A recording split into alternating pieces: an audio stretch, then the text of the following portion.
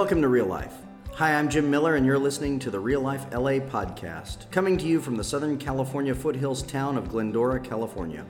We're a church for everyone, and we exist to lead lost people to Jesus, building a community of grace with a God-sized vision that reaches from generation to generation. As you hear today's message, we pray that God speaks specifically to you, opens your heart, and shows you how to live each day with more joy, beauty, and wonder.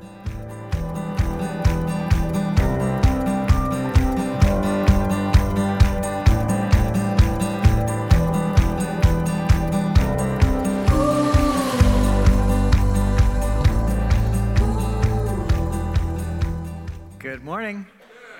Welcome to Real Life. Good to be with you. Good to be in worship this morning. I'm so thankful for Sunday mornings because I come with a sense of expectation. I believe deep in my heart God knew who was going to be here this morning. God planned it.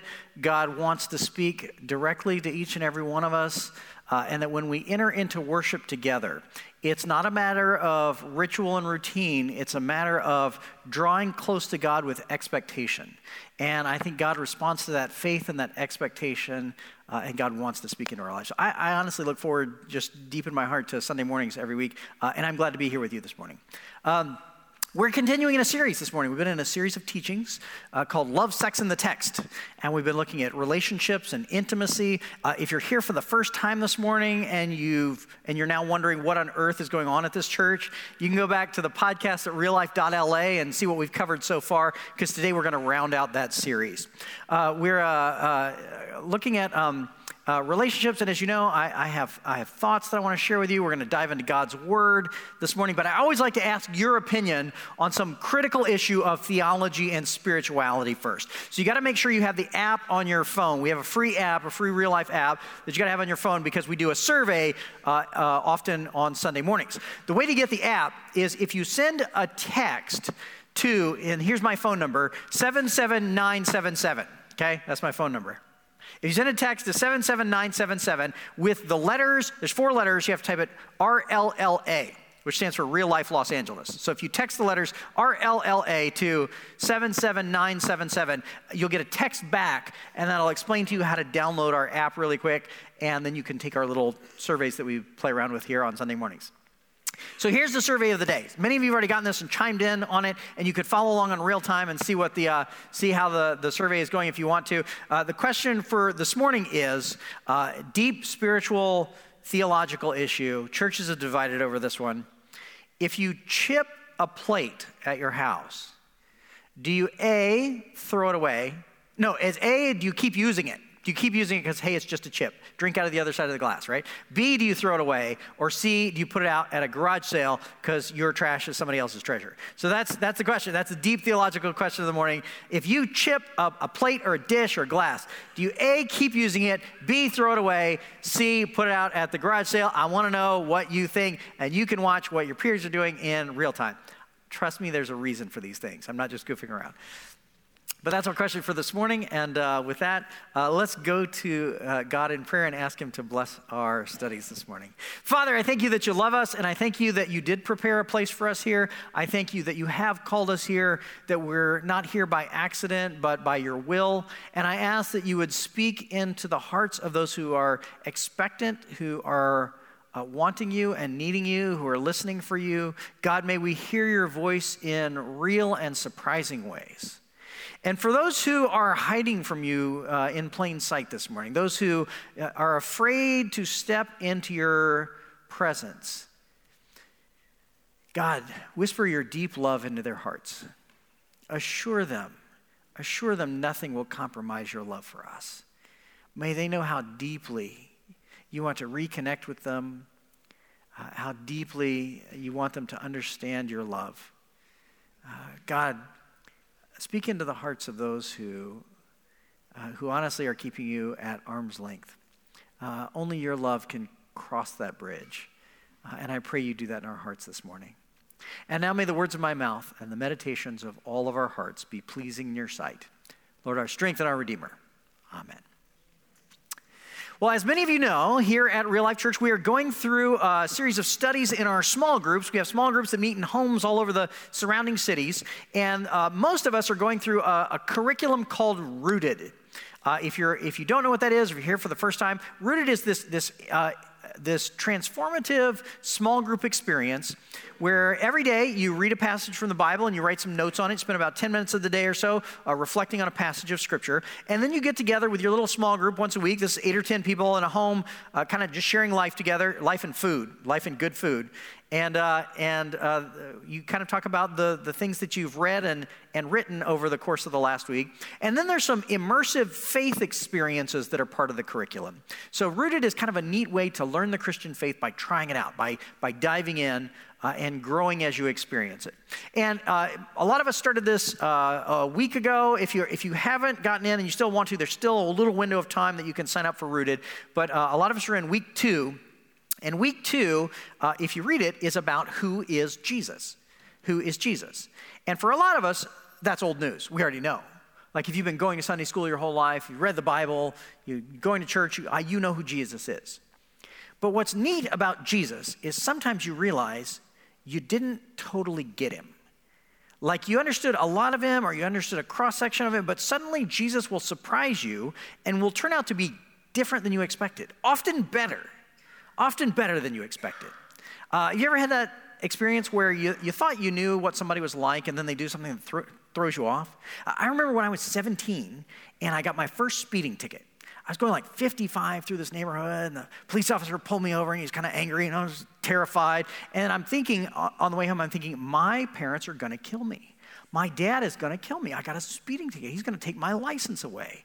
And so I get home, and so I go tell my mom first, because I figure she's going to be the more gentle touch. And I tell my mom that I got a speeding ticket. And so she calls my dad at work and puts me on the phone with him. And like, here it comes. And my dad goes, yeah, that happens. Don't worry about it. And you think you know a guy. And I'm like, who are you, and what have you done with my father? And sometimes you'll think you'll know someone, you think you know how they're going to react, and then you experience them, and they throw you off guard. They do something unexpected. I find that that's often true with Jesus, because people grow up with expectations for how Jesus is, and often people grow up with a God who they anticipate will be disappointed in them. They think Jesus is still up there on the cross suffering for their sins, and he just wants them to know how much it hurts, and so stop sinning. And a lot of people grow up, they hear that from the priest, and they think that's the way faith and life are. I remember when I was a kid hearing this Baptist preacher, and I love the Baptists. I married a Baptist, and I only harassed them because of how much they harassed me in my younger years. But I remember this Baptist preacher talking about, I hope that when you sin, you can hear Jesus cries from the cross. I thought, what a terrible thing to tell a teenager. It doesn't make me want to sin. It makes me not want to go to church anymore. And a lot of us grow up with this sense that there's a God who's still suffering and disappointed in us. That's not who God is. Not even close. Everybody's saying not even close. Not even close. That's not who God is.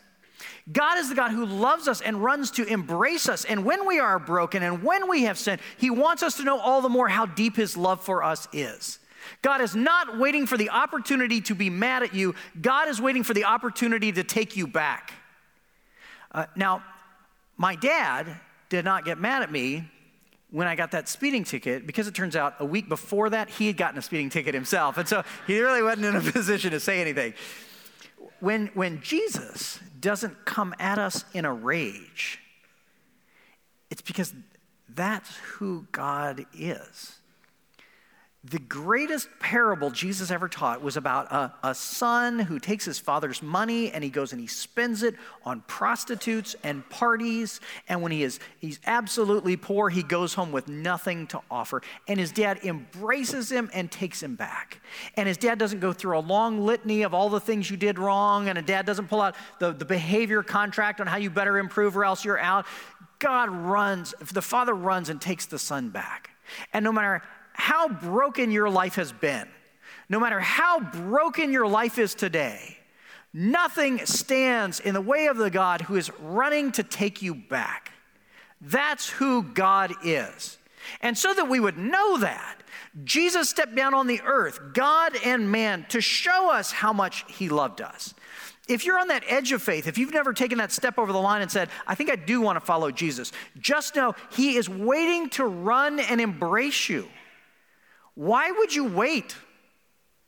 Why would you hold off from that? He's the God who stepped down in history so that we could see in tangible, fleshy form how much he loved us. I remember a woman who, I knew her in her adult years, but when she was a little girl, her parents divorced and her dad moved out of the home, and she missed her daddy.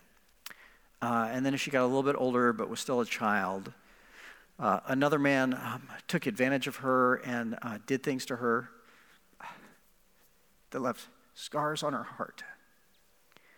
And so when she was a teenager, she started dating a boy who pressured her for sex, and she said yes, and did not have the vocabulary to describe it, but was looking for a healthy experience of intimacy to replace the broken memories.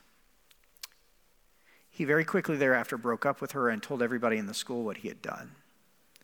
When she got to college, she became very promiscuous and went from boy to boy to boy, looking for someone to love her and accept her. And with each relationship, she just felt more ashamed. She felt like there was nothing there worth saving. Eventually, she got engaged to a guy who she thought would be the one. And she kept her past secret because she was afraid of how he would react. But as they were dating, as they were engaged and getting closer to the marriage, her conscience got the best of her, and she told him. And he was confused, and he was disoriented, kept running through the tapes in his mind, and he called off the engagement. She now entered her adult years, afraid that if she ever found a man who would love her, he would just be waiting for the opportunity to leave. A lot of people suspect that God is like that husband who, when he finds out how bad you are, he will pack up and leave. A lot of us grow up with the anticipation that God is like the father who's waiting to move out of the house and leave us behind. And all kinds of things feed into that broken image of God. That's not who God is. Not even close. God is the God who longs to embrace us and restore us, and who will not leave us, and who will not let us push him away. God will pursue us to our dying day, and nothing will change that. My friend, as an adult, found the God who loved her, who is better than any man she had ever met. And she embraced Jesus, and Jesus embraced her. And she now teaches Sunday school at her church. And she counsels young women who have been abused. And God is working redemption and health out of a story that was so hard. Nothing puts us in a place where God will stop loving us. Nothing puts us in a place where God is so disappointed in us that he's just going to keep going back to the things that we've done wrong. In fact, the Bible describes how God views our brokenness and our sinfulness. When we turn to God and when we embrace him, there's a passage in Psalm 103, a very quoted passage from the Psalms. If you've never read them, Psalms is this beautiful book of Hebrew poetry in the Bible. And in Psalm 103, there's a passage that describes what God does with our brokenness, with our sinfulness, when we embrace him. It says, "The Lord is compassionate and gracious, slow to anger, abounding in love. He will not always accuse, nor will he harbor his anger forever. He does not treat us as our sins deserve or repay us according to our iniquities. For as high as the heavens are above the earth, so great is his love for those who fear him. As far as the east is from the west, so far has he removed our transgressions from us. when you love Jesus and when you follow Jesus, he doesn't dote on your sins, waiting for a chance to remind you of them. He puts them as far away from you and from him as the east is from the west, impossibly far away, forgotten. Jesus went to the cross to take your metaphysical guilt off of you, the actual guilt that you carry for having done things wrong. He takes that away from you. But he also wants to take away your psychological guilt.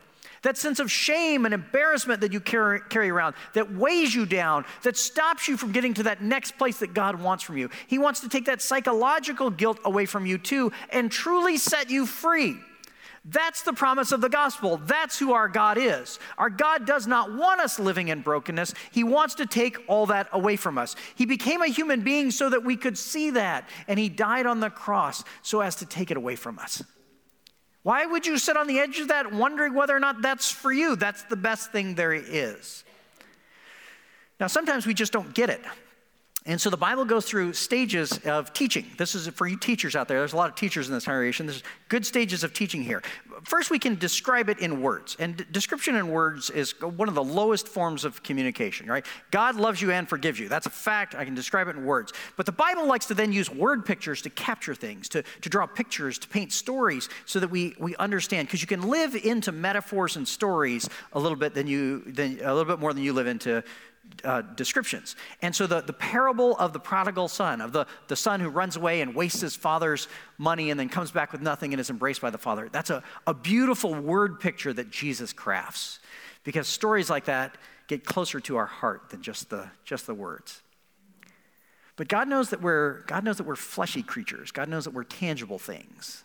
God knows that we're physical things. And so he likes to give us physical object lessons that makes it all the more clear what he means. God becoming a human being in Jesus Christ is the best object lesson in history. It's the best physical object lesson in history.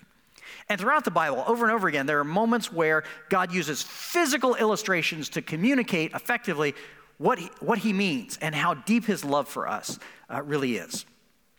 And one of those is in a book in our Old Testament, the Hebrew Scriptures, called Hosea.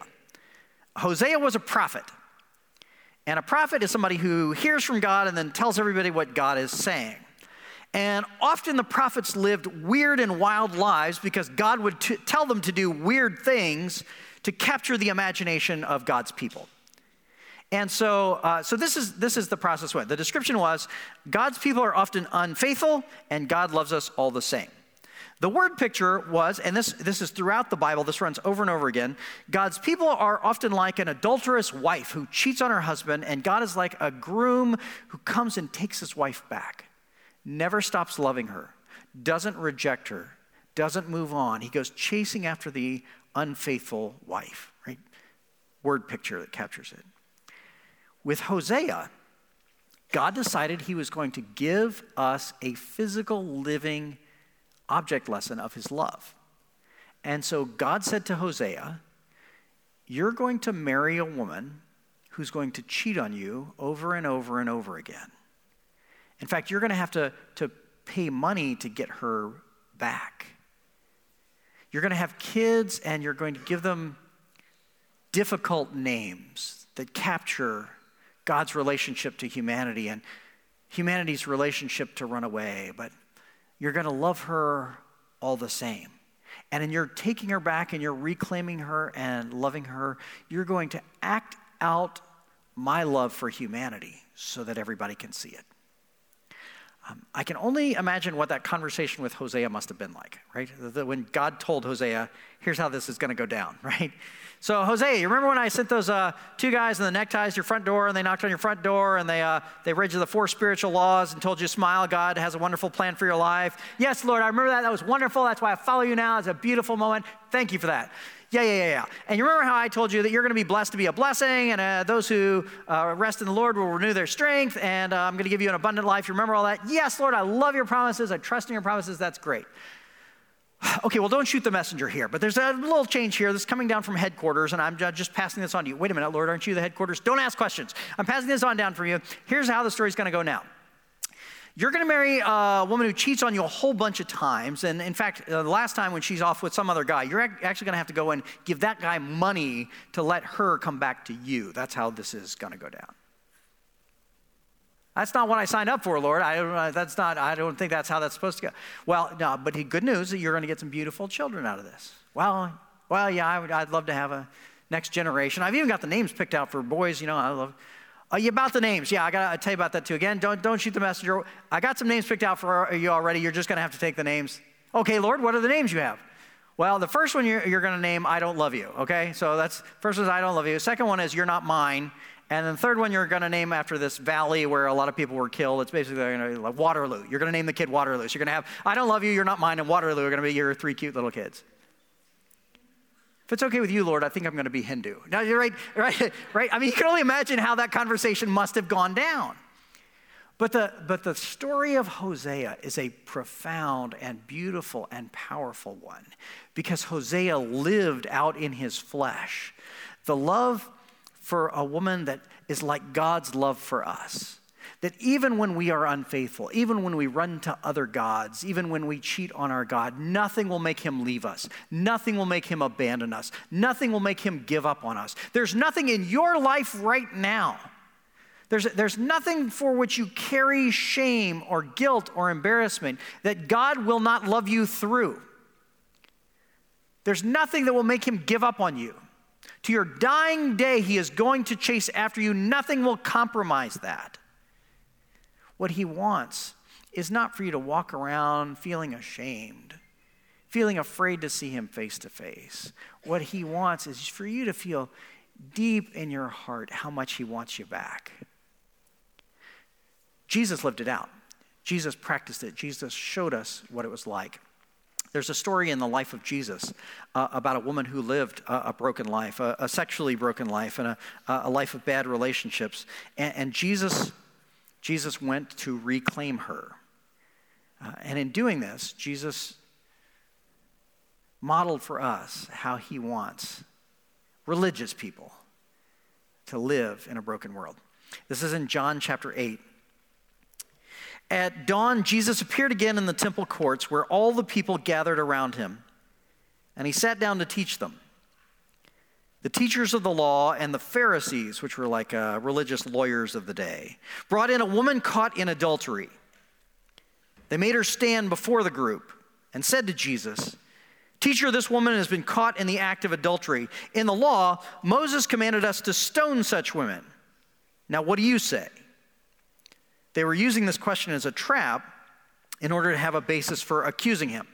See, if Jesus says, "No, leave her alone, don't stone her to death," Jesus would be rejecting the law of Moses, would be rejecting the Bible.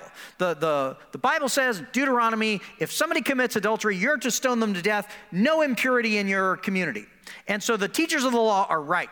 And if Jesus says, "No, don't stone her," he's taken a stand against God's law. And they can capture him and arrest him. The people will see him as a heretic. On the other hand, if he stands with her, and he says, if he stands against her, if he says, no, go ahead and stone her to death, you're right, that's what the law says, the people will run away. He has gathered around him a huge crowd of people who love how he loves them. He is the rabbi who touches lepers, who associates with traitors and Samaritans and prostitutes. He's the guy who loves everyone. And if he says, "You're right, she deserves to be condemned," then the crowds will disperse. So the Pharisees have crafted a beautiful trap for him. But Jesus bent down and started to write on the ground with his finger. When they kept on questioning him, he straightened up and said to them, "Let any one of you who is without sin be the first to throw a stone at her." Again, he stooped down and wrote on the ground. At this, those who heard began to go away, one at a time, the older ones first, until only Jesus was left, with the woman still standing there. Jesus straightened up and asked her, "Woman, where are they? Has no one condemned you?" "No one, sir," she said. "Then neither do I condemn you," Jesus declared. "Go now and leave your life of sin."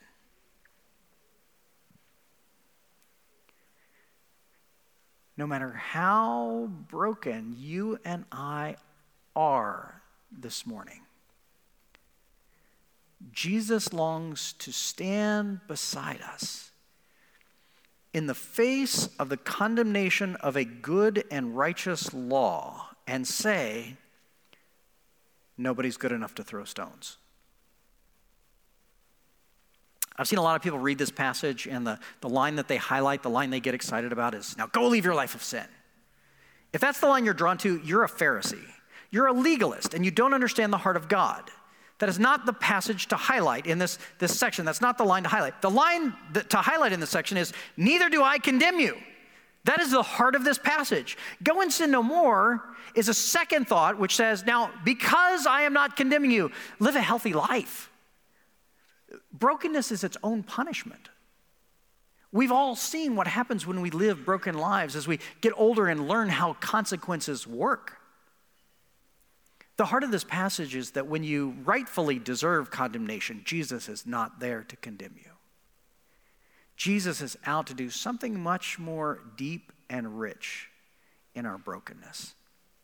What he's doing is like a kind of artwork I saw recently. If you drop a dish or a plate or a vase, you can go to restore it. You can have a professional artist restore it and get it close to where it started. You can restore it so that a bowl will still hold water even after it's shattered. They'll get epoxy out and they'll polish it and paint it and try to make it look as good as new. If you look closely, you can always see where the crack was. You can't quite make the crack disappear. You can still see that it's been restored. You can still see that there's something broken in it. But there's a new kind of restoration that exists. It's called kintsugi. It's a Japanese art form.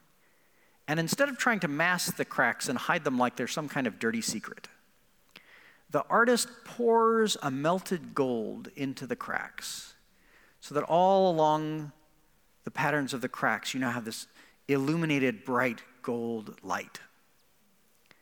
The cracks do not get hidden. The cracks become beauty interwoven within beauty.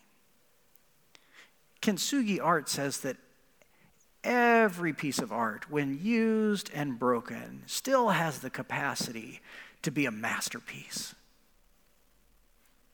And the brokenness that exists in your life and mine are not things that we need to hide so that we can fit in at church. They become the places where God's love gets poured into our lives in a unique way, so that the mending itself is part of the beauty of who we are. Yes, it makes us more humble, but only because it makes him more great. So if you're at a place in your life where things have gotten broken, and you know it, or you've patched things together and you've learned to hide the cracks really well, you can let go of that. Jesus wants to pour his love into our deepest and most broken places. And the mending will be what makes our lives beautiful. Let's pray.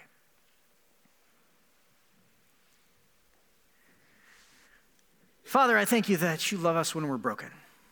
I thank you that you come chasing after us when we have cheated on you and run away. I thank you that when we believe in the cross, all of our sins are taken away from us and has put us far from us as the east is from the west. And so by your grace and your love and your power, mend broken hearts this morning. Mend the hearts of those who have cheated and those who have been cheated on. Mend the hearts of those who carry shame and guilt and feel guilty for the thought of letting go of it. God, pour your love like melted gold into our broken places and make us something beautiful. As you do so, may our lives become great stories of your power to heal, that all the world would see and know how great is the love of our God. In Jesus' name, amen. Thanks for joining us today. Now, will you help us welcome others to Real Life? Share our podcast or find us on Instagram or Facebook at Real Life LA. If you'd like to become a supporter, please visit reallife.la and tap Give to help us welcome everyone to Real Life. God bless and have a wonderful day.